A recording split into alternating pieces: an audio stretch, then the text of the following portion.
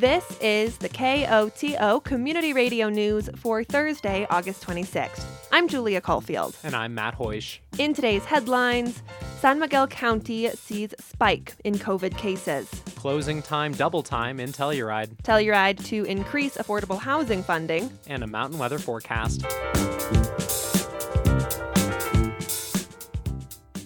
San Miguel County is seeing a severe uptick in COVID cases. Over the past week, Public Health confirmed 14 positive COVID cases among county residents.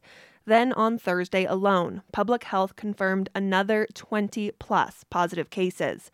Once again, county officials are urging caution and care to keep the COVID variant from spreading. It feels like Groundhog Day number 5,892. All of this information stinks to hear. We would need to keep our students in school and our businesses open, and to do that, it's going to require a little bit more sacrifice from us all. That's San Miguel County Manager Mike Bordonia speaking on KOTO on Thursday. While the data doesn't look promising, Bordonia does note the uptick isn't completely unexpected. It is still tourist season. Our residents are still visiting. We've all kind of had this summer of low incidents and positivity where people have gotten relaxed in their behaviors. And we also know that a lot of our local residents have been vaccinated. So there's a certain level of complacency which is leading to some of these increased amounts of cases. He adds, given the high vaccination rates in the county and the high efficacy of the vaccine to prevent severe disease, he doesn't anticipate the county is moving towards the same high numbers seen last winter. Although I don't have a crystal ball, I don't think that we're heading towards a constant upward trajectory. I think that as we enter off-season and we have less folks and people are potentially traveling less because kids are in school and their vaccination continues to increase, we could be in a much, much better position this winter than we were last winter. With that said, if numbers continue to rise, residents and visitors should prepare for increased public health orders. If two metrics in San Miguel hit level orange on the state's COVID dial, restrictions, namely a mask mandate, will likely go into place. Public Health looks at three primary metrics: incident rate, that's the number of people testing positive in the county per 100,000, positivity rate, that's the percentage of tests that come back positive, and hospitalization, the number of people being hospitalized from COVID. Based on data from the past week, San Miguel County is in level yellow based on incident rate and level orange for positivity rate. But Bordonia is looking at the hospitalization numbers. Perhaps the biggest concern dial metric is the hospitalizations, and ours only shows how many locals we have in regional hospitals, which right now we're at 0. But the regional hospital capacity, when it exceeds 85%, becomes a major trigger point for concern. And we know that last week we had times when some of our regional hospitals weren't able to accept transfers because they were near capacity. So that's not just a COVID concern, but if somebody's having a heart attack or had a massive accident, they might not be able to get treatment because of high COVID amounts of patients in our regional hospitals. With the increase in cases recently, San Miguel County is scaling up its testing across the county. Times and locations can be found at sanmiguelcountyco.gov/coronavirus. Public Health is also continuing to provide COVID vaccinations, including booster shots for those who are immunocompromised. Saturday will be Elena Levin's last day at her dream job. It was sort of the manifestation of all of the things that I love. Levin has been the owner of Ghost Town for a little less than 5 years. Later this week, the local coffee shop and grocery store will shut its doors for the last time. The main reason, Levin says, is staffing. She's struggled for years to retain employees because of the tight local housing market, but this month is different. Several employees are heading back to school, and she had 4 others put in their 2 weeks' notice in one day. We're too busy, and the job has become too straining and difficult, and they didn't want to do it anymore. At that point, she says she didn't have a choice. The scheduling wouldn't work with the 4 employees she had left. I think part of being a good business owner is knowing when it's not working anymore and knowing when to walk away instead of just like running yourself and your very few employees into the ground. A block away, another local eatery is also closing shop. Over the week, Taco Del Nar has gradually been taping over items on their menu as they work their way through the last of their inventory. Co-owner and co-founder Joe Willett says the main driver for their decision is Telluride is an expensive place to do business. You know, our option was to have bigger square footage, which we can't do, or to raise our prices to a really ridiculous amount so that people could have, you know, their tacos here. But $30 a taco is not going to cut it because we pride ourselves on being like the grassroots spot where people can afford our food. Off-season, he explains, is another challenging factor. You know, rent doesn't go away. You know, people don't understand that. Like, you know, when there's 4 people in here drinking a beer, you know, we still pay the same amount of rent that we paid during January or August, whatever it may be. So, as they've been nearing the end of a 5-year lease, the team took a sobering look at the numbers. At the end of the day, when you look back over multiple years and you see that you haven't really produced much capital, you know, it makes it hard. Makes it hard to make that decision, but it was a heavy decision, you know, believe me. Willett doesn't blame anyone. As he sees it, the driver is the market and global forces too big for any one person to shape. Levin feels differently. If anything, her store died from an excess of success. They've been swamped, and business has been too booming. Overwork, Levin says, has led to the breakdown of staff and equipment. The front of our refrigerator literally fell off from being opened so many times. I don't know how else to interpret that. At the same time, the visitors coming lately, she feels, are less engaged with the community. Something happened, and all of a sudden, people are just like showing up for a photo on Main Street. They treat you like a robot. I'm gonna say it, they're bad tippers, and they don't care about what this place is. As Levin sees it, the area needs to build more workforce housing and dampen tourism. Our town is turning into a giant hotel. Like, that's not a community, that's something else. For now, Willett plans to keep cooking over at the Nar in Ridgeway, which is staying open. He's grateful to have had the people who made the Telluride location a punk rock spot. You know, you look in there and there's 1,000 stickers and the music's whatever. It's every single day here was enjoyable and create a great memory. And I'll look back fondly on this.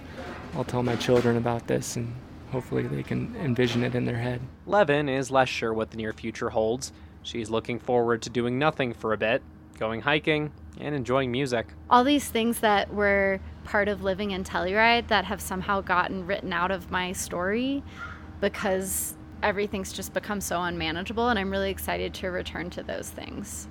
Earlier this week, Levin did a card reading. One card she drew was From Nothing to Everything. The card signifies a time of pruning and letting go, a painful step in a larger journey to fulfillment. Nar Telluride served their final taco on Wednesday. Ghost Town's last day open will be Saturday, August 28th.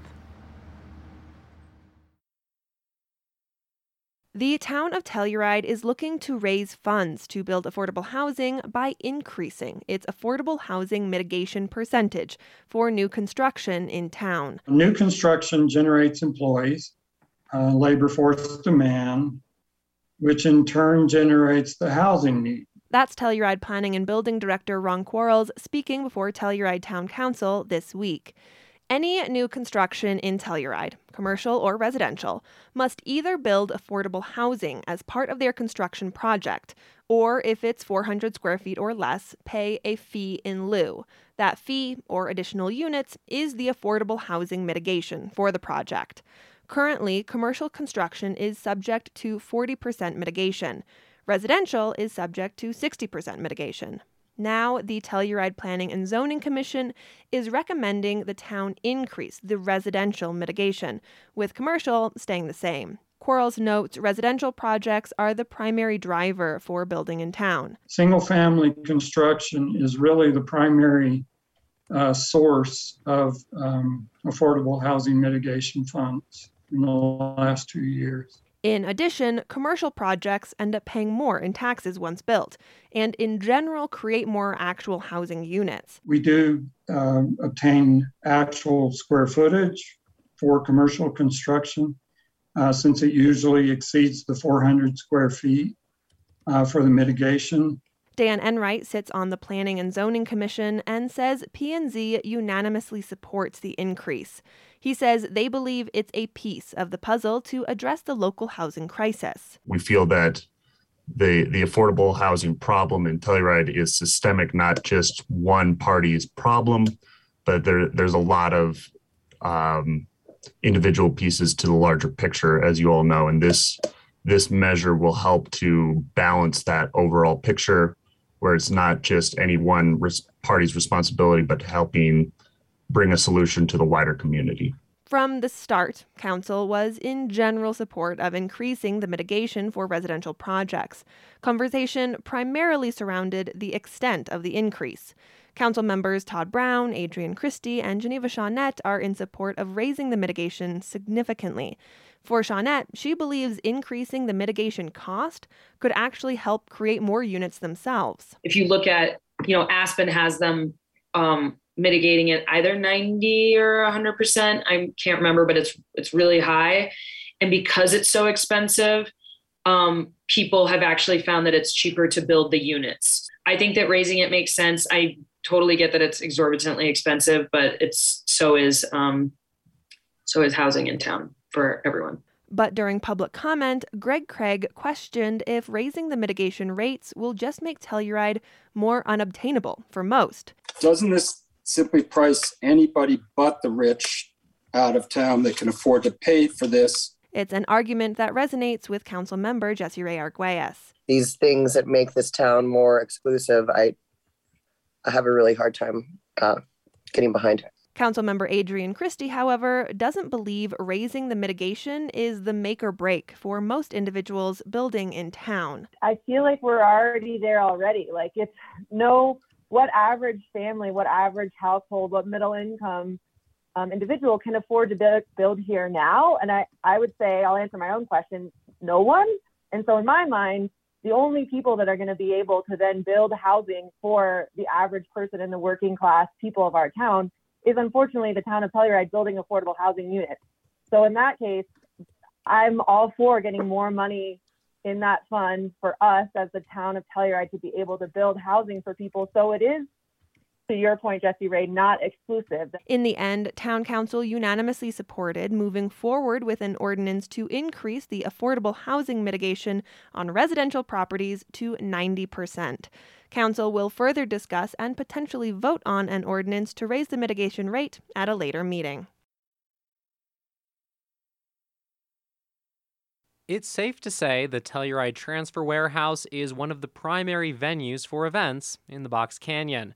And now, the 4 walls and no roof is upping its COVID restrictions as the Delta variant continues to spread throughout the county, state, and nation. Obviously, it's a moving target because things are changing from day to day.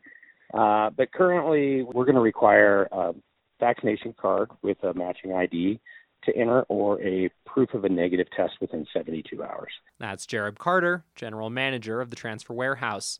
He says the warehouse will accept a photo of a vaccine card on a phone or an app on a phone.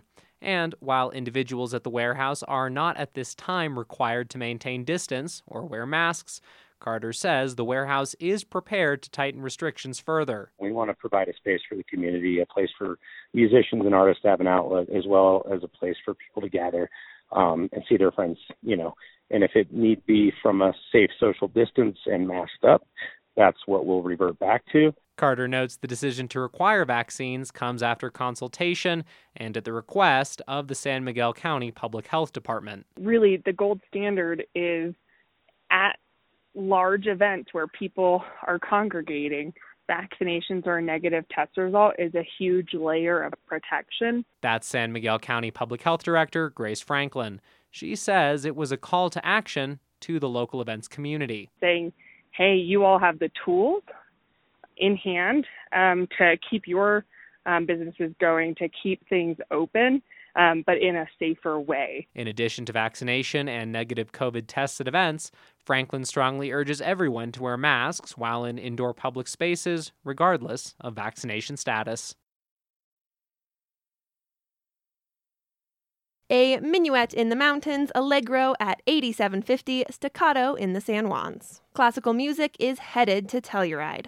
Throughout September, the Transfer Warehouse will host a chamber music happy hour series featuring local musicians. The series kicks off Wednesday, September 1st, with violist Lyrica Smolensky. Over the rest of the month, Claire Beard, Travis Fisher, Annika Dean, Annie Foxon, Colby Morrison, and Donovan Daly will let loose and get classical on flute, violin, piano, and guitar. Doors are at 5 for all happy hours, music at 5:30. Entry requires a vaccination card or a negative COVID test within 72 hours. More information is available at telluridearts.org. Last week, Colorado Parks and Wildlife released 3 great horned owls rescued from a construction project in Gunnison in April. The nestlings were in a tree slated to get cut down for a new parking lot. A construction worker spotted them and alerted CPW, which lured the owls out of the nest and cared for them over the next 4 months. Once the owls grew large enough and understood how to hunt for food, CPW released them at the Gunnison State Wildlife Area. When mudslides carried debris across Interstate 70 in Glenwood Canyon, the impact went beyond just closing the roadway. As KUNC's Alex Haga reports, they reshaped the course of the Colorado River. Multiple debris flows forced dirt, rock, and trees into the river, and that created new bends for water to flow around. A few of those could cause future problems for the interstate, where new pools could swell with heavy rains or spring runoff and spill onto the road. Mike Willis is Colorado's Emergency Management Director. The river doesn't care that there's an interstate there or not. It's perfectly happy to flow right over I-70 as she makes her way downriver. To help prevent flooding, Willis says they'll try to dig away some of the mud and debris with excavators. That work is set to begin in the next month and a half and should wrap up before next spring. I'm Alex Hager.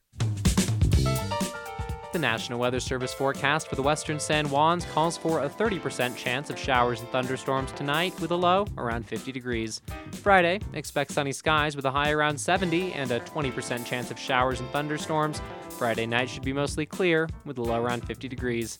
Saturday calls for mostly sunny skies with a high near 70 degrees and a 20% chance of showers and thunderstorms. Saturday night, expect mostly clear skies with a low around 50 degrees.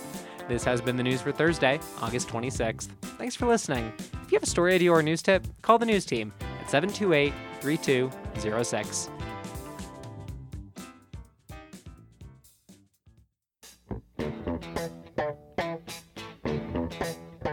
We would like to thank everyone who has donated to KOTO during our Summer Fund Drive. A huge thank you to Natalie Binder, Josh and Katya Rappaport, Sally Puff Courtney, Mike Hardy, Eleni Constantine and Jonathan Abram, Peggy and Jay Rabel, Aura Zink, Lance and Laura Waring-Colbert, Marty Langen, Karen Patterson, Steve Green, Delaney Young, Cindy Obrand, Joan May, Will and Hillary Thompson, Robin Pale, Mark Shambaugh, Lance McDonald, Mary Woodland, Nick Kennedy, Don and Doreen Miles, Sam Burgess and Jill Wilson, Michael Schaffler, Scott Ulam, Catherine Warren, Rita Robinson, Dirk and Brigitte DePagter, Terry Tice, Rube Felicelli, Dave and Kelly Jemison, Jim Looney, Susie St. Ange, Jim and Sue Lincoln, Rich and Liz Salem, Jeff Gibson, and Norm McLean. Thank you all so much.